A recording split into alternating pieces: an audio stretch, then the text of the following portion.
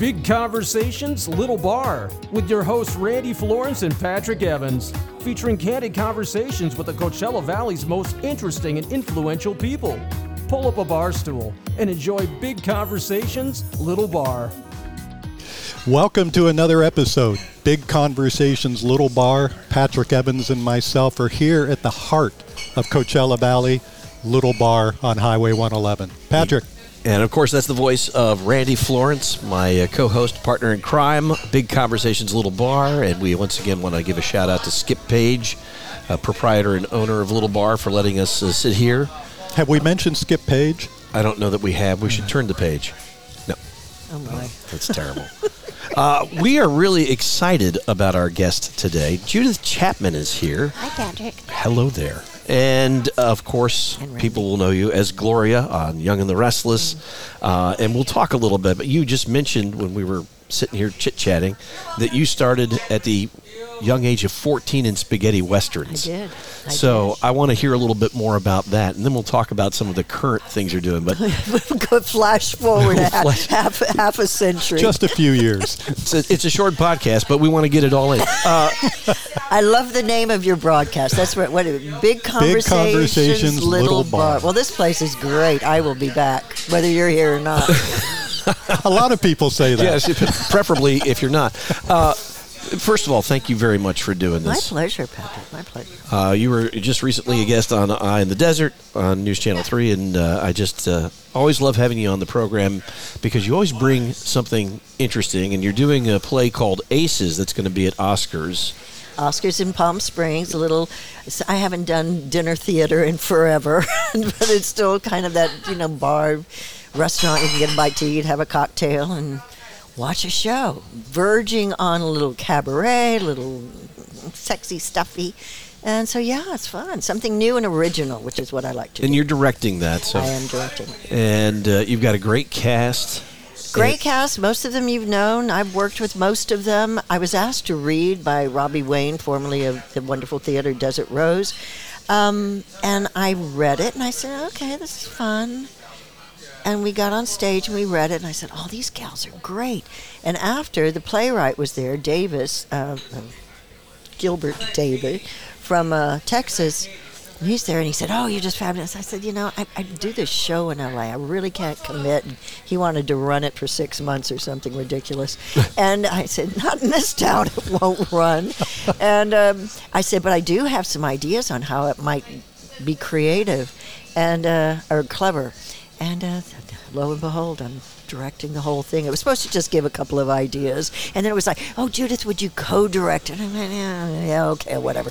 And then there was a meeting at a restaurant in Palm Springs with Kitty, who's now producing it and being in it and supplying the wardrobe. Little theater, I love Kitty it. Murray, she's terrific. And she's a cabaret singer. She does everything. A great actress. And it's a true story. It's a true story. You kind of fictionalize the setting to bring everybody together, but all of these women were real beauty queens from Texas, and they won. The one who sort of MCs the whole thing, she won in 76. Then she put this whole thing together, 85, 86, 87, 88, 89. You think it was rigged?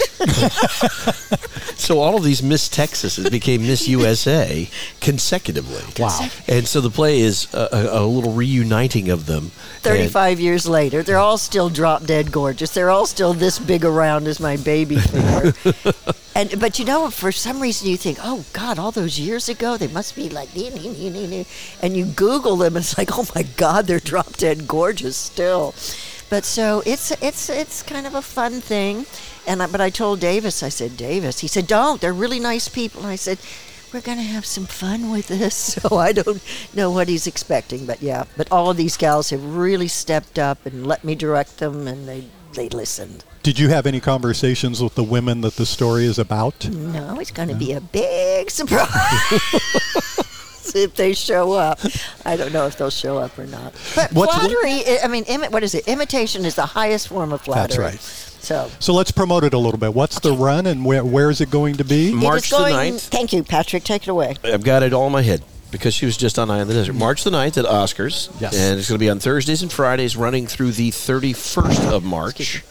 Again, Thursdays and Fridays. Tickets are available at oscarspalmsprings.com. And what a place to have it. What a place to have it. It's just a small, it's not unlike this, but a little larger. I think they've got 80 seats as opposed to little bars, whatever their seating is.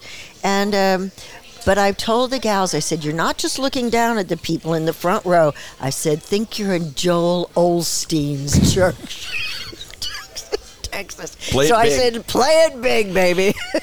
So, but yeah. So tonight actually is our first night rehearsing in the theater on the stage in their skimpy little costumes. That's got to be pretty exciting. What time is rehearsal? No, I'm kidding. Yeah, come on back. Come on back. Come on down. But it's really cute because it's written in the thing where they have one of these boxes, applause. And the Ann Richards character, the ghost of Ann Richards, the former wonderful, crazy, wonderful governor of Texas, she said, all right, everybody put your whiskey away and, and take a seat and turn off the damn cell phones. and she said, if you feel like hooting and hollering, so I had the set designer, I said, make me another sign that says hoot and holler. So I've got applause, hoot and holler. I love it. That's great. I can't wait to see that. Thank you. So you were going to start us back in your spaghetti western days. I want to, so appreciate you catching catching I love this. Look at, they both got their elbows on the table, leaning in. Yeah, the spaghetti westerns captured my attention. I love spaghetti westerns. Who doesn't? I mean, I didn't do one with Clint Eastwood. No. What about Dean Martin? He was a great spaghetti western. No. My father, now at Arlington, along with my mother, retired Air Force general. He wasn't a general then, but stationed in Spain at Torrejón Air Force Base outside of Madrid. And my brilliant, also deceased, beautiful sister, we had lived in England. She started modeling with the likes of Twiggy and all the great ones, and she started working when she went to Spain. Well, lo and behold, she was several years older than I, and her agent calls one day and said, listen, Patty, I have an extra part in a commercial. Why don't you let your little sister do it? So I asked can I skip school tomorrow and go make myself 600 pesetas? I think it was like $10 at the time. And she said yes. And so they sent a driver out to the base to pick me up, took me into, and I, because they take siestas in the afternoon. So it was all an evening shoot after school. And a little while later, the agent calls and said, your sister's kind of cute. Why don't we get some pictures and she can, get her some work. Lo and behold, I'm a freshman in high school at this point. And so the start of my sophomore year, I'm going to try out to be a cheerleader. And I get a call to go to work on a new spaghetti, affectionately called spaghetti westerns. That just means they were Spanish-Italian co-productions. And based on loosely 7 Brides for 7 Brothers. So I was going to be the baby sister. So there were 7 sisters, all of them dropped it with these big red wigs and the guys and the thing. And they sent a car for me every single morning. And they said, it's just a week's work. So I thought my parents said, okay, whatever. Well, after about 2 weeks, the school calls and said, Major Shepherd, where's your daughter? And my honest mother said, she's out making a movie. And they said, no, this is unacceptable. So they got the base commander, the principal of the school, my sister, whose Spanish was quite brilliant at this point, my sister translating the heavy production of the play, all meeting. Base commander saying my father could be court-martialed for having me out of school. The principal said I was going to be put back if I missed one more day of work. And then finally the hefty of production for this production, this cowboy movie, says, all right, what we'll do, because we're going to sue your parents, or sue you, Major Shepherd, because we've already done premier planos of your daughter, close-ups. So we're going to sue you for $100,000. Which back in the half century ago was a lot. It was real money. And they said, but what we will do, we will sign Judith up and put her in a nice little Catholic school on the day she's not working. Never saw a day. But you are, I'm sure, signed up. Oh, you just never had to go. Yeah. So I went over, and it was 6 weeks later. The 6 weeks, I finally got back into school, and they said, you will be put back if you miss one more day of work, or one more day of school to work. And so, but it was midterm exams. I got straight A's. At 14, they're picking you up in a car every morning. Absolutely. I mean, I was... Your friends must have been. Spoiled rotten. So was it that point that you got bitten by the bug? I said, this is fun, because one of the things I got to do on this film was ride on top of a train and shoot all the bad guys. No safety nets, nothing. And the director, the Spanish director, who said it was cold shooting out in the country, the hills outside Madrid. And sometimes when he said, here, have a little coffee and take a little nip. You got to keep the actors happy and warm. Got to keep warm. So yes, and I went, I think I could do this for a living. This is much easier than being a ballerina. So yes, but I would come home and Patty would say, Judy, you have to shoot this commercial this afternoon and take this outfit. And I said, I don't want to. I want to go to the teen club and play with my friends. And she said, if you don't do this job, and she would talk to me, you will never work in this business again. Okay. Tough agent. I know, tough. So that was my training. Now I know where you learned about drama. Now I know where I thought, everything. But yeah, great fun. So what did that lead to? What was next? I went back to school. We moved to Texas, of all places, San Antonio, Texas, and I graduated from high school. And, I thought everybody had this kind of upbringing. And then I went to Stevens College in Missouri and got my degree in theater and got bored with that, graduated in 3 years and 2 summers, and went to New York. And I would see, not to be gross, sorry, but somebody spit on the street, and I'd just start gagging, and the bugs and the whole thing. And yeah, New York could be a rough place. Everybody should do time in New York. Yeah. It is doing time. But I got lucky. I mean, I can't remember the famous restaurant in Times Square named after a boxer. I mean, it's Jack Dempsey's. Jack Dempsey's. And I was in this little apartment, and I thought, I could sleep with the door open, sure, off 9th Avenue, near Madison Square Garden. But I said, I need to get a job. My parents at this time were in Korea. Why I didn't go. But so I was like into the snow, going up to Times Square because they had seen an ad, and I walked. The place was empty. And this big old burly guy comes up and said, what do you want, kid? A job? And he looked at me, and I know he tried not to laugh, and he said, you see that door over there? You see the size of the tray that guy's carrying on his shoulder? I can do it. I'm strong. I know I can. And he just kind of giggled and he said, sit down. Here's a cup of coffee and a piece of cheesecake. Now get out of here.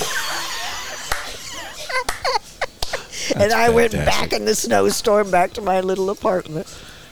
Oh, God. Crazy. Did you have a plan B? Never. No. Oh, my sister wanted me to come to Virginia and join a bank. No, I know I couldn't do this. I know I can't. I grew up in Virginia, and that doesn't sound boring. I know you worked in banking, Randy. I'm not saying banking's boring. No, it is boring. It took me 39 years to figure it out. Where in Virginia? I grew up in Charlottesville. My dad was a professor at UVA. Nice. I love Virginia. But when you're 20 years old, I graduated. You're already in New York. I'm going for it. The lure of New York from Virginia is big. The lure of Virginia from New York, not so big. Yeah. So as you were there in New York, what was your next break? Segue. I actually started doing commercials. And was auditioning a lot, and then landed As the World Turns, and also and Robert Lansing, God rest his soul, he's gone, and we did this crazy little film called Scalpel in Atlanta, and I was still auditioning. I auditioned for Princess Leia. George flew me back up to New York. Would I have been a magnificent Leia or what? You'd have been spectacular. Really? You auditioned? Yeah. Here's something I've known you for years. I didn't know that. I don't want to talk about the ones that got away. The ones I didn't get. That's so cool. What was auditioning for George like? Well, I had worked all day on Scalpel, and they flew me to New York, and I just went in straight, and he was just there, nicest guy. How you doing? He said, here's the script. Read for me. I didn't know who he was. I didn't care who he was. I didn't know what Star Wars was. It was just this fun fantasy. And I didn't get the part. So, but that's okay. I got a lot of other ones. But nobody knew what Star Wars... Like, no one had any idea what Star Wars was going to become. Who knew? Who knew? And I, at that point, was living with a wonderful... the cinematographer of this film that we had done, Scalpel, with Robert Lansing.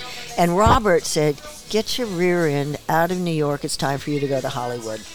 And so based on that, I walked into the soap opera, and I bought one of those bomber jackets, satin bomber jackets that were really popular at the time, and it had embroidered Hollywood on the back.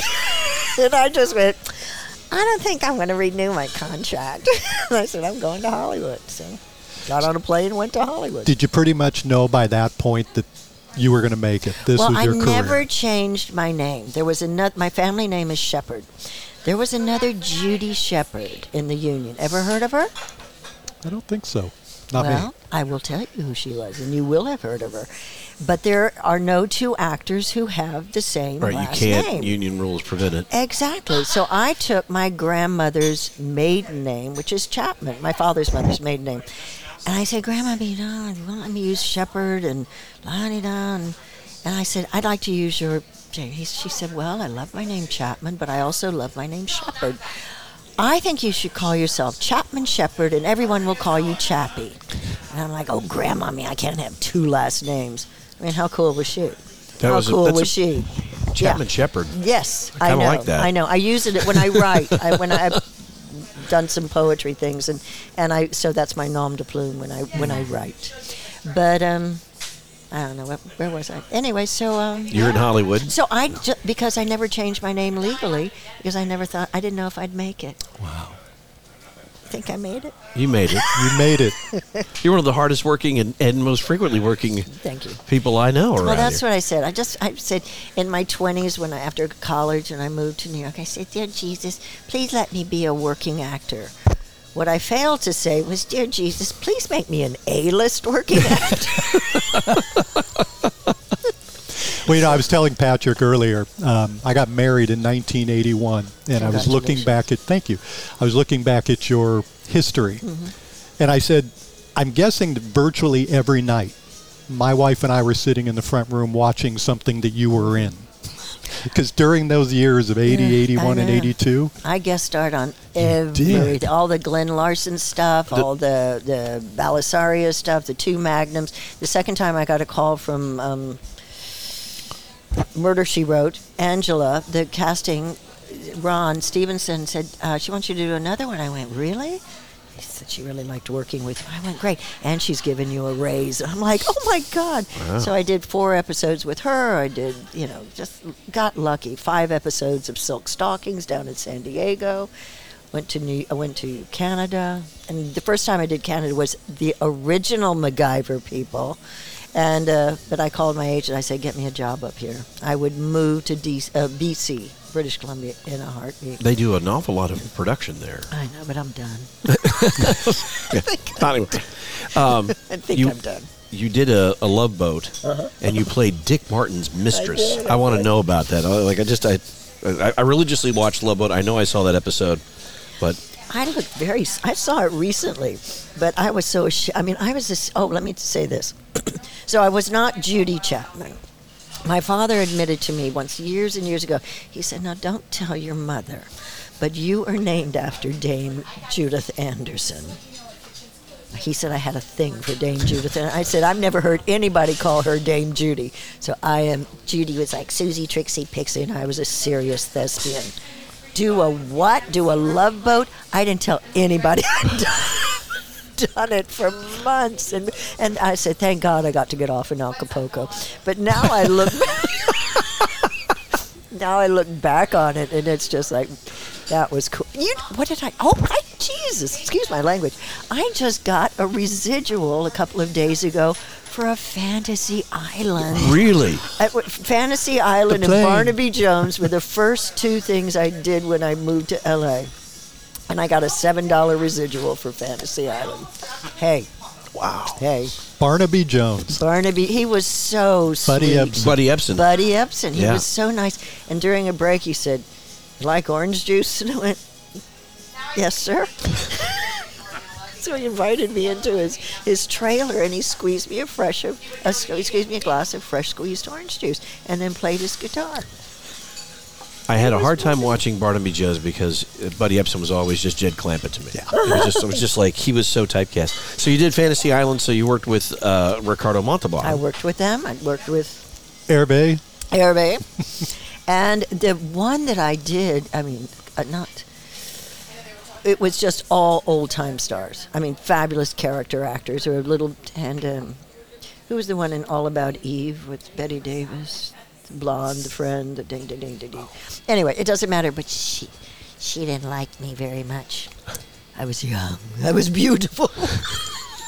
And that was a problem. And that was a problem. So, big education. Is that something that you've dealt with a lot through your career? You've seen that? Yes, that's the way I feel about young actors. I thought we might be going the other direction, but No. thank you for being honest. Yeah, it happens. It happens. No, it's, yeah. How But much harder was it for you as a female coming up? it never occurred to me that there was any, all this Me Too, hashtag Me Too movement. I mean, it's horrible. For some reason, it never happened to me. And people said, guys just don't want to mess with you. I said, why don't you just poke him in the nose? See, Do you think you're willing to sell yourself out that cheaply for a job, for this or Yeah. that? So, I mean, that's the way I felt. I was never asked to compromise myself. So. It's because you always went by Judith. They take that I seriously. was You were Judith, never a exactly. Judy. I was, if I'd been Susie or Trixie or Pixie or Judy. Dame Judith. Dame Judith. Judith. Well, people had been calling me Norma Desmond since the time I was 25. I finally got old enough to play her. So. All What was right, your first directing job? I don't know, because I used to coach people. I used to coach friends, who had a scene to do. So it was just, all right, pour a glass of wine. So, all right, do this. And then I took a class at COD, a directing class with Terry Nicholson, he's not around, I mean, he's still around, but he's retired. And he just became my mentor. I took his acting class, but I took his directing class, and I went, I got a gift for this. And the first thing I did was a Lanford Wilson play at the McCallum. I directed at the McCallum. And I just said, I love doing this. So, long time ago. How do you balance the two? How do you balance the time directing versus acting, or does it just all fit in? Thank you, Lord. It fits in. It fits in. I've never been asked to do both at the same time, so. You said your first soap was As the World Turns. That's the world turns. And you were on General Hospital. I've probably done more soap operas than anybody, and for a time, and I'm almost embarrassed to say this, but when I first moved to California, I was starting to do nighttime and some commercials and whatnot, and they called and asked me, Gloria Monty, the great grande dame of General Hospital. My agent said, Gloria, I want you to audition for General Hospital. I went, no, you don't do soap operas in L.A. You do film or television. No, thank her, but say no. Well, about that time, it was New Year's time, holiday time, and a fellow friend of mine said, you want to go down to Mexico? I said, yeah, sure, whatever. I just popped down to Mexico for New Year's, a week of a few days. All of a sudden, coming back to the hotel, I sort of glibly say, any calls for me? And my Spanish is pretty good, so I'm saying it in Spanish. And he said, your agent called. You have to call her right now. And I'm like, oh my God, I never even told her I was leaving town. And I got her on the phone. She said, Judith, I have talked to 6 Mexican operators. I don't speak Spanish. Get your butt back here. Gloria wants you, and you start in 3 days. And I'm like, oh my God. Of course, it's holiday time. All the planes are booked.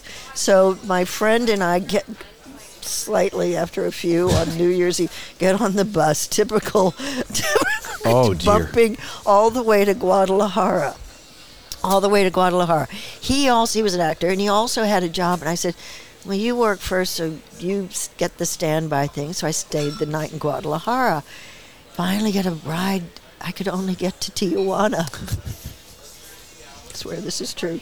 Got to Tijuana, took a bus from Tijuana to Los Angeles, got on a taxi, went to my agents, and I said, I'm here. True story. Bumping. Last time I took a bus in Mexico, I think the driver was about 15. But you hear these stories of, what is it, the Night of the Iguana. Bumping along. That was it. It was a long time ago. So how long were you on General Hospital? I was there, only about 4.5 years. And Gloria was... That's a good stint. It was good because I would get tired. of them. And so then I'd go back and do nighttime do nighttime. Well, another one I didn't mention, that it was between me and Victoria Principal for Dallas. Wow. I had been recommended just as I was moving to L.A., and I was doing my Annie Hall thing, but with hair frizzed out to here and the baggy things, and kind of like the way I dress now. And went to Lorimar, back in Lorimar days, MGM. Nailed it, but all my bags had disappeared and somehow ended up in Italy. And so my agent said, for the final, for all the heavy honchos, and he said, I'll go with you. I said, you don't have to go with me, I'm fine. And I'm in my baggy pants and my curly hair and all this, and in walks the competition. Black spandex pants. You know what, out to here. Black stiletto heels, and over her chest, in sparkles, the state of Texas, and over her right bosom, a burst of star for Dallas. And I just looked at her and I went, welcome to Hollywood, Chapman. You were in. Otherwise, in New York, it was pull on the fry boots, the old vintage fur coats that warmed the bed at night. And I said, months later, the casting director said, you had it hands down, but she came in looking the part. Wow. I said, my clothes were in Italy. What could I do? Did that change anything that you did in the future? No. I got lots of auditions, and I mean, it didn't stop me from working, but I didn't get that one. But years later, James and I, being at his little restaurant, turns out Victoria's Principal's favorite restaurant in Palm Springs was Cafe St. James. And she came in, and I was like, not because of Dallas, but don't look at my man that way.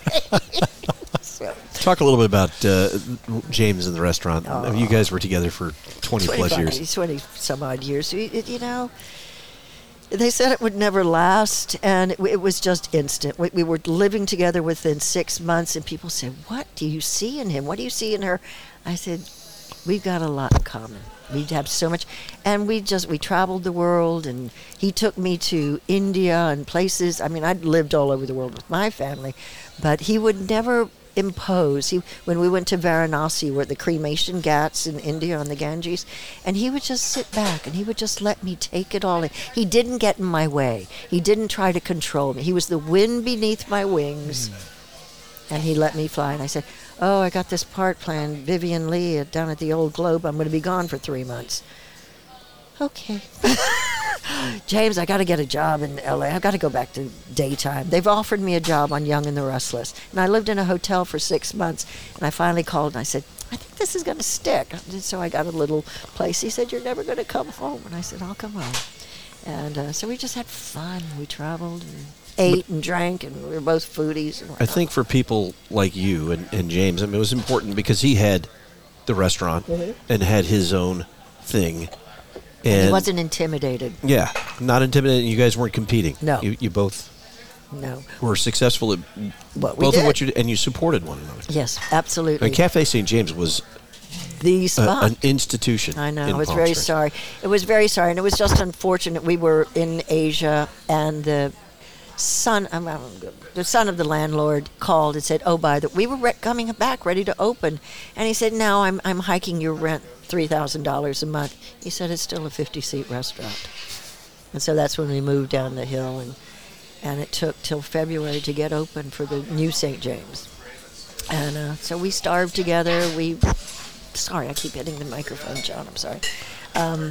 But he was just the wind beneath my wings. I said, my daddy gave me my courage. My sister gave me my break to get in this business. My mom said, okay, you can do it. And James was the wind beneath my wings. Not my 4 heroes. Yeah. Oh, that's a great story. That he was a great guy. He was a great guy, and he's still around. And he's on a giant, big Tibetan urn, his ashes in the kitchen on top of a wine rack. And I still love to cook. I love your cooking shows. I don't catch it all the time, but it's like yeah. And I'd get stuck, and I said, James, what am I supposed to? That needs something. And if I just got quiet and still for a bit, okay, that's it. Thank you. James is still there. James is still there. Well, it's before we started recording, you were talking about how you've lost your heroes, your dad and your mom and James and your sister, but they are always still with us. Oh, they are. The lessons that we've learned, My dad was my hero. Lost him 10 years ago. Oh, wow. And, but Same time. still feels very present. So, you did not originate the role of Gloria on Young and the Restless. So, talk about how that came about. Joanne Van Ark. Joanne Van Ark, who also did nighttime. What did she? Was it? Well, it's a very small business if you think about it. But she and Ted Shackelford, who became my big love on Young and the Restless, they did Dallas, then Knots Landing. That's right. Knots Landing was the big spinoff, yeah, and she exactly. that was her spinoff. And it was a challenge for her. It's a challenge for a lot of actors who've never done daytime or haven't done enough theater. The schedule's to know tough. how and to learn how that much dialogue and to have that. And so it was a challenge for her. So she decided to leave. They decided to let it go. And I came in, and apparently everybody, Priscilla Presley, everybody in town was auditioning for that part. And I walked in and auditioned, and Marnie, the casting director, said, Judith, I love you. Next time come in with a little bit of a bigger bra and maybe a little higher heels. I said, I got it. I know what you want. But I left, and I said, this one's mine. I know it's mine. And never looked back. But, keeping me humble. So I was on my way out after auditioning, third audition for all the head honchos, like the Dallas audition. All the head honchos, and I left, and I got in the car, and I called my agent. I said, if I don't get this, I don't know what. This one's mine. And all of a sudden, thank God I didn't turn my phone off, and 2 minutes later, he calls. He said, don't leave. You got to come back. You got the part. You got to sign more papers first thing in the morning at CBS. Yes. And I'm looking, where am I going to stay? I haven't been in L.A. in a while. And I saw a Holiday Inn Express, and I said, I've seen those commercials. And pulled in and lived there for 7 months. Wow. An Indian family, the grandmother with her sari, and James with his reputation for being an Indian, his Indian crazy. So it was all serendipitous. And but the next day, so I said, James, I got to go back and go sign papers. We got the job. And da-da-da. So he calls me the next morning. He said, listen, on your way home, would you run down south to the big Indian stores? I need 500 pounds of rice and two big cases of Indian chutney for the restaurant. I said, okay, keeping Back me to humble. real life. Keeping me humble. So That's been... that was 2005. Yeah. And that's kind of the part that keeps giving. Like, I know it sort of comes and goes. And I know that you're always very grateful. More go these days. But I know that you're always kind of excited, and it's fun to jump back into that. It's fun. And you really enjoy... I know that the co-stars that work with you, particularly... The sons. The sons, yeah. I have the best TV family, and unfortunately, they just slowly over the years just decimated it. Ted left the show; he had not been in good health, but he's, we still talk. And what are you gonna do? You moan about it, you agonize about it. You say, I guess they didn't think I was very good. I guess they didn't think I was pretty enough. Oh, shut up. My mother, great advice. She one day, it was something of belly aching. She said, Judy, never want to go to a party that you're not invited to. I went, Mother, that's great. That's great. So That's really good advice. So when they call, it's like, oh, what a nice paycheck I'm getting today. Well, they still call. I mean, they do. Gloria is still... Gloria will never disappear. I will haunt them. So your characters have been described as vixens, as you were the kind of the scary character at times on set. On set? Under my character? Or on me the show? Personally? Oh. No, not personally. What do you, Randy? Don't antagonize the guest. Don't get me started. So, do you like playing the vixen? It's so much easier. It's so much more fun. I know maybe not so much anymore, but I always had a little angel face. Now it's a little tiny thing, and yeah, hell yeah. It's much more fun to be naughty and bad and do all this stuff. So, no, I've had great fun. But at first I just went, no, I do nighttime. I do feature films. I don't do soap operas. No, it's a great way to start your career and a great way to sort of wind down. But, I just did a film with Will Smith, that ill-fated thing playing the Nancy Reagan. Right, Nancy Reagan. So you mentioned... You had this part. You never said what it was. You kind of dropped a hint. I did. I did this before I got cast. Maybe. Yeah, maybe. But then you did the big reveal with the picture with you made up, and it was remarkable, like spitting image. Yeah. That was crazy.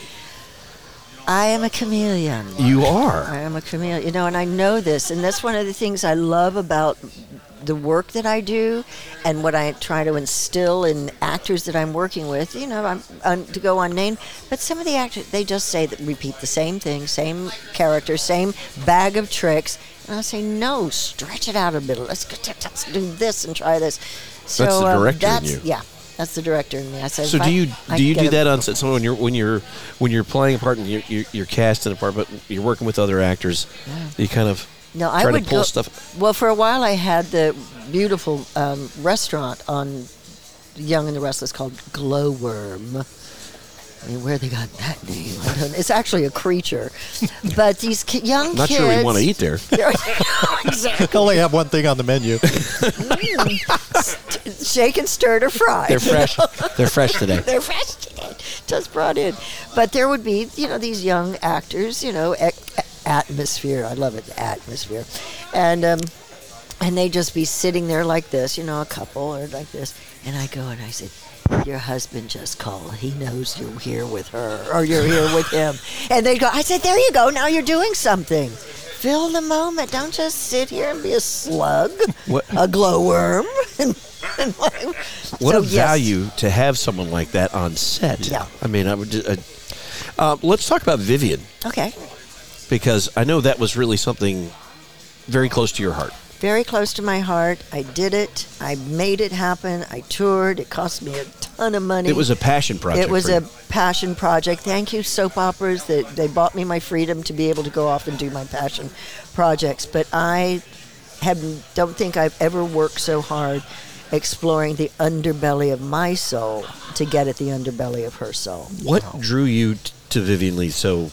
She's damaged. She is damaged. She was damaged. Tallulah Bankhead. I play damaged characters, and because there's always something redeemable about them.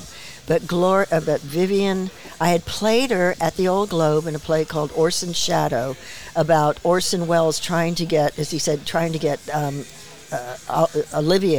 Laurence Olivier out of the 15th century. So they were trying to do Ionesco's Rhinoceros. And it was a colossal failure, but I played Vivian in that. And so I just, and the director said, she just came in. She was channeling Vivian. I just knew it. It's just it's like glory. You just know. And I spent well over a year reading everything, watching everything, and I did it. And I told my sister sometimes, she said, how is it? I said, I can't do it anymore. I said, to be honest, I said, I feel it would be easier to die than to go on stage and have to do that again. Wow. Going through the insanity, stripping off clothes, all by myself. I mean, down to a slip. I mean, nothing obscene. And, but once I got started, I would just be, not stage fright. It wasn't stage fright, but just the agony and the ecstasy of playing somebody. As she said, I live in my extremes. And I think I do too. Did that stay with you when you weren't performing? Yes. I'm not one of those people. I'm not one of those actors who can, okay, put it in the closet, I'll be back. It's there. Lives in you. It's there. Yeah. It's there. And you I are wish a comedian I could. because, as with the Nancy Reagan thing, the Vivian, just a spitting image. Thank Remarkable. You. Thank you. I know a little Revlon beauty from a bottle. No. She will. It's because I put something about my alter. I said two of my favorite alter egos, Gloria and playing Tallulah Bankhead. Tallulah. And somebody said, well, what about Vivian? And I said, Vivian will always be at the top of the pantheon of my work. Always. Was there anything that you found in yourself doing that character that surprised you? That I could. Really? Could, yeah. That's it had to be a hard part to play. I rehearsed it for so long, Patrick, Randy, I rehearsed it for so long and studied so much, and I tried so many different things. And even after opening and I had my premiere in L.A., then I did a fundraiser for Ron Salona, for when he was still in his little box. And who, oh God, what's his name? Who owns Spencer's? Harold Merrill. Harold. And I've known Harold for years. And Harold comes back and he comes to me. I said, Harold, get out of here. I'm getting ready to go on stage. Go. And so he was there. And after, we always had a little wine, or Ron had a little wine and cheese thing for everybody. And Ron comes up and he said, Harold just told me to go out and buy proper theater chairs for the theater and send him the bill. So thank you, Harold. He was so supportive and everything. But I don't know. I loved her. And sometimes I hated her. Sometimes I sided with Laurence Olivier. I don't blame you for getting rid of her. She was bad. I mean, she was wicked and wonderful and so apologetic when she was naughty the next day. I'm so sorry. I didn't mean to do that. But I couldn't help myself. And I went, oh, that's my excuse. Do you ever wake up in the morning in character? Depends on what time I went to bed. I don't know. No, but that's when I would get my best work done. At 5 o'clock in the morning, just the quiet, study lines. Got it. All right, so now you're directing Aces. Aces.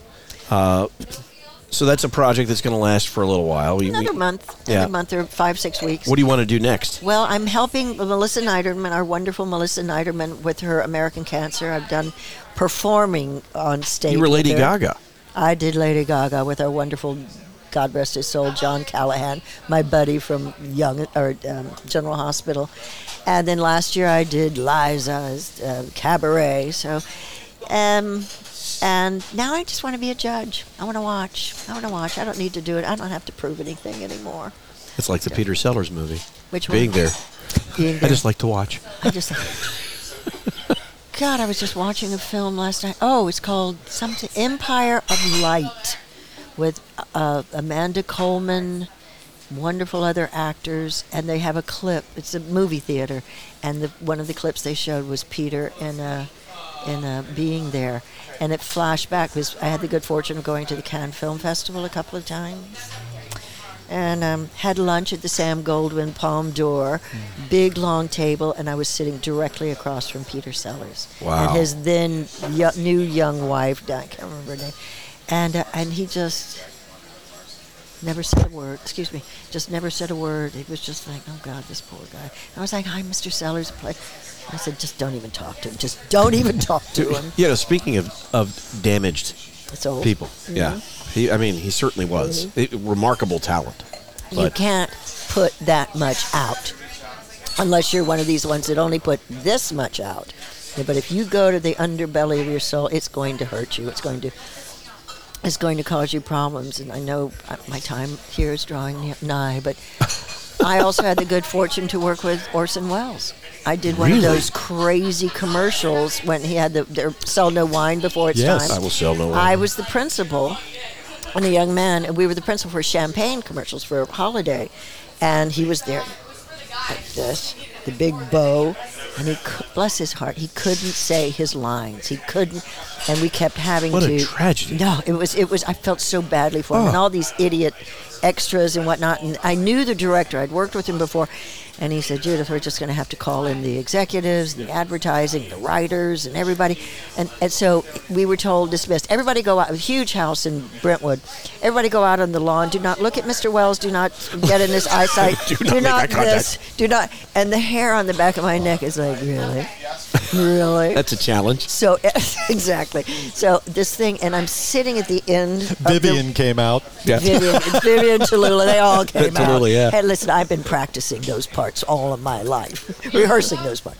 And I'm sitting there reading a magazine, and he's sitting in a chair, this huge floor fan, keeping him cool. And he's like this, with his feet up on a little stool.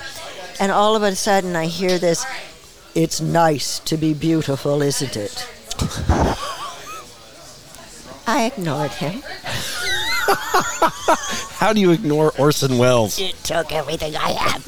And then about 10 seconds later, it was like, it's nice to be beautiful, isn't it?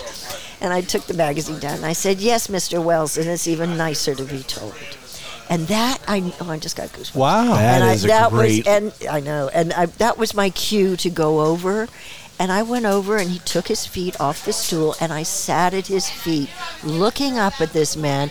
And I said, I'm Judith. I'm in the commercial with you. And he went, yeah. I said, how's it going for you in the business? And I'm like, well, my agent is just, they don't send me out as often as I'd like. And the voice in the back of my head is going, you're talking to one of the greatest theatrical great literary everything directors of the 20th century. And he just looked at me and listened, and we talked and chatted for about 15 minutes or so. And then his power, he just did something. And I knew it was my cue to leave. And I said, well, thank you so much, Mr. Wells. I'll see you on set.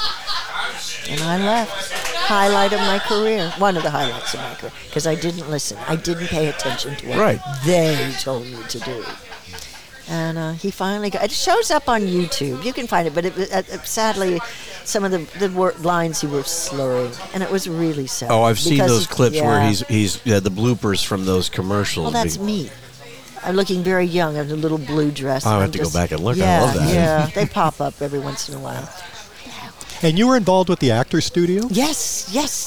I auditioned for the Actors Studio right before I moved to L.A., and I auditioned, and I found out that Arthur Penn was the guy, but all these actors were smoking and doing this, and I had an actor friend. I said, okay, I'm doing Maggie the Cat. I'm cutting all of your lines, and da-da-da, and so you're going... So I had this kimono on, so I walked on set, and I don't care. I didn't have a bra on. What do I care?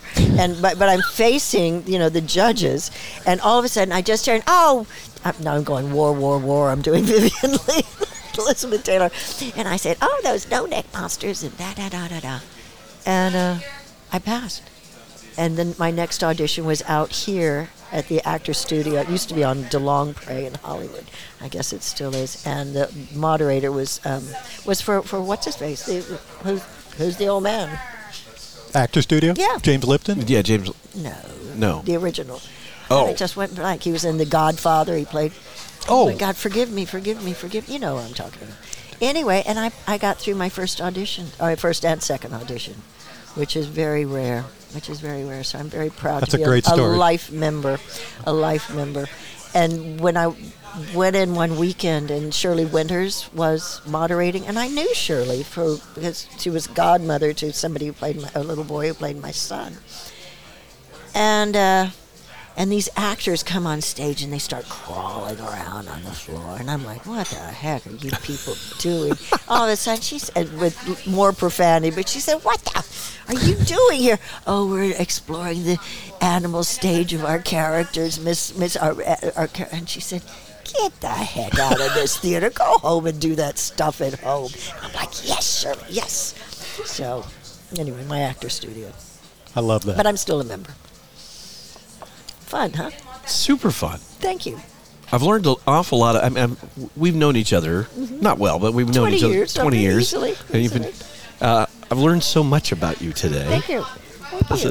He was so excited about doing this podcast today. It made me excited. He said you were excited. I am so thrilled to have you here. I was very excited. Thank you, Randy. My pleasure. Well, my wife and I got into soap operas during Luke and Laura, so that kind of started it for us. Yeah. And she stayed watching her stories for many years after that. I know. Everybody loves their stories. Yeah. It's just, and I've done a lot of them. I've done a lot of them over the years, but thank God I've always had the blessings to go back and do other stuff. Thank you for sharing. This has really been a fantastic It's given you a great platform to do. I mean, without soap operas, you never would have done Vivian. No. If I'd gotten Dallas, I would never have done Vivian, probably. I would have done soap operas. So, the Lord gives, the Lord says. If you got in Star Wars, you'd still be... There's another sequel coming out for sure. Well, that's the thing, I was talking about this at the thing at Palm Canyon Theater the other day, a fundraiser for that, and I was hosting it. And I said, look at what these kids are doing up here. They're singing, they're performing, they're having, one time they're playing Shrek the Ogre. Now they're doing Annie from Orphan Annie. And, the variety, the diversity on stage. And then on television, they're like, oh, ma'am, where were you on the night of the murder? They're making a ton of money, but not much excitement. All right, I know that you're going to be busy with Aces. Yes. But would you come back and do another one? I'd love to. Because I feel like we've just kind of scratched the surface here. I want to get into that Vixen conversation a lot deeper. Yes, you've mentioned that to me before. Now, does your wife know about that? She's out of town. She's out of town. Today, by the way, I should mention, today is Randy and Kay's 42nd wedding anniversary. Mazel tov. She's in Mazel Vegas. tov. She's in He's Vegas here. celebrating our anniversary. After 42 years, she needs the breaks. I look a lot better from distance. That's what I've discovered. I want to tell you, 42 years is a big deal because based on the length of my very first marriage, it would take about 14 more wives to get to 42 years. So I have a very simple. I've decided if it lasts less than a year, it should be an automatic annulment. it should be. Like, what do they say in golf? A Gilligan or a mulligan? Mulligan, A yeah. Mulligan, yeah, not a mulligan. You get It's just practice at that point. That's Yeah, right. there you go. Well, we're both very lucky. We have great wives. And We do. happy anniversary to you. Thank you very Happy much. anniversary. Thank you. This Well, is a great way to cheers, spend gentlemen. it. And our 6th anniversary is coming. So, Judith, this has been an absolute delight. Thank you, dear. Love having you on. And Always a pleasure. Thank you for letting me gab so much. Oh no, we're going to Look forward to the next time. because there's a lot more to talk about. There is. So we drop episodes about every other week, and we'd invite you to join us for Big Conversations at Little Bar. We're available on all of your favorite podcast streaming sites. John McMullen, our engineer, producer, Extraordinary. He wears a lot of hats. He does. But he makes sure that we get out there.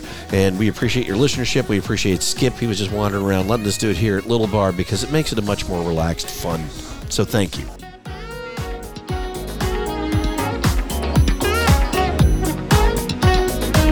Thanks for listening to Big Conversations Little Bar. Join Randy and Patrick next time as we keep the conversation going right here on Big Conversations Little Bar.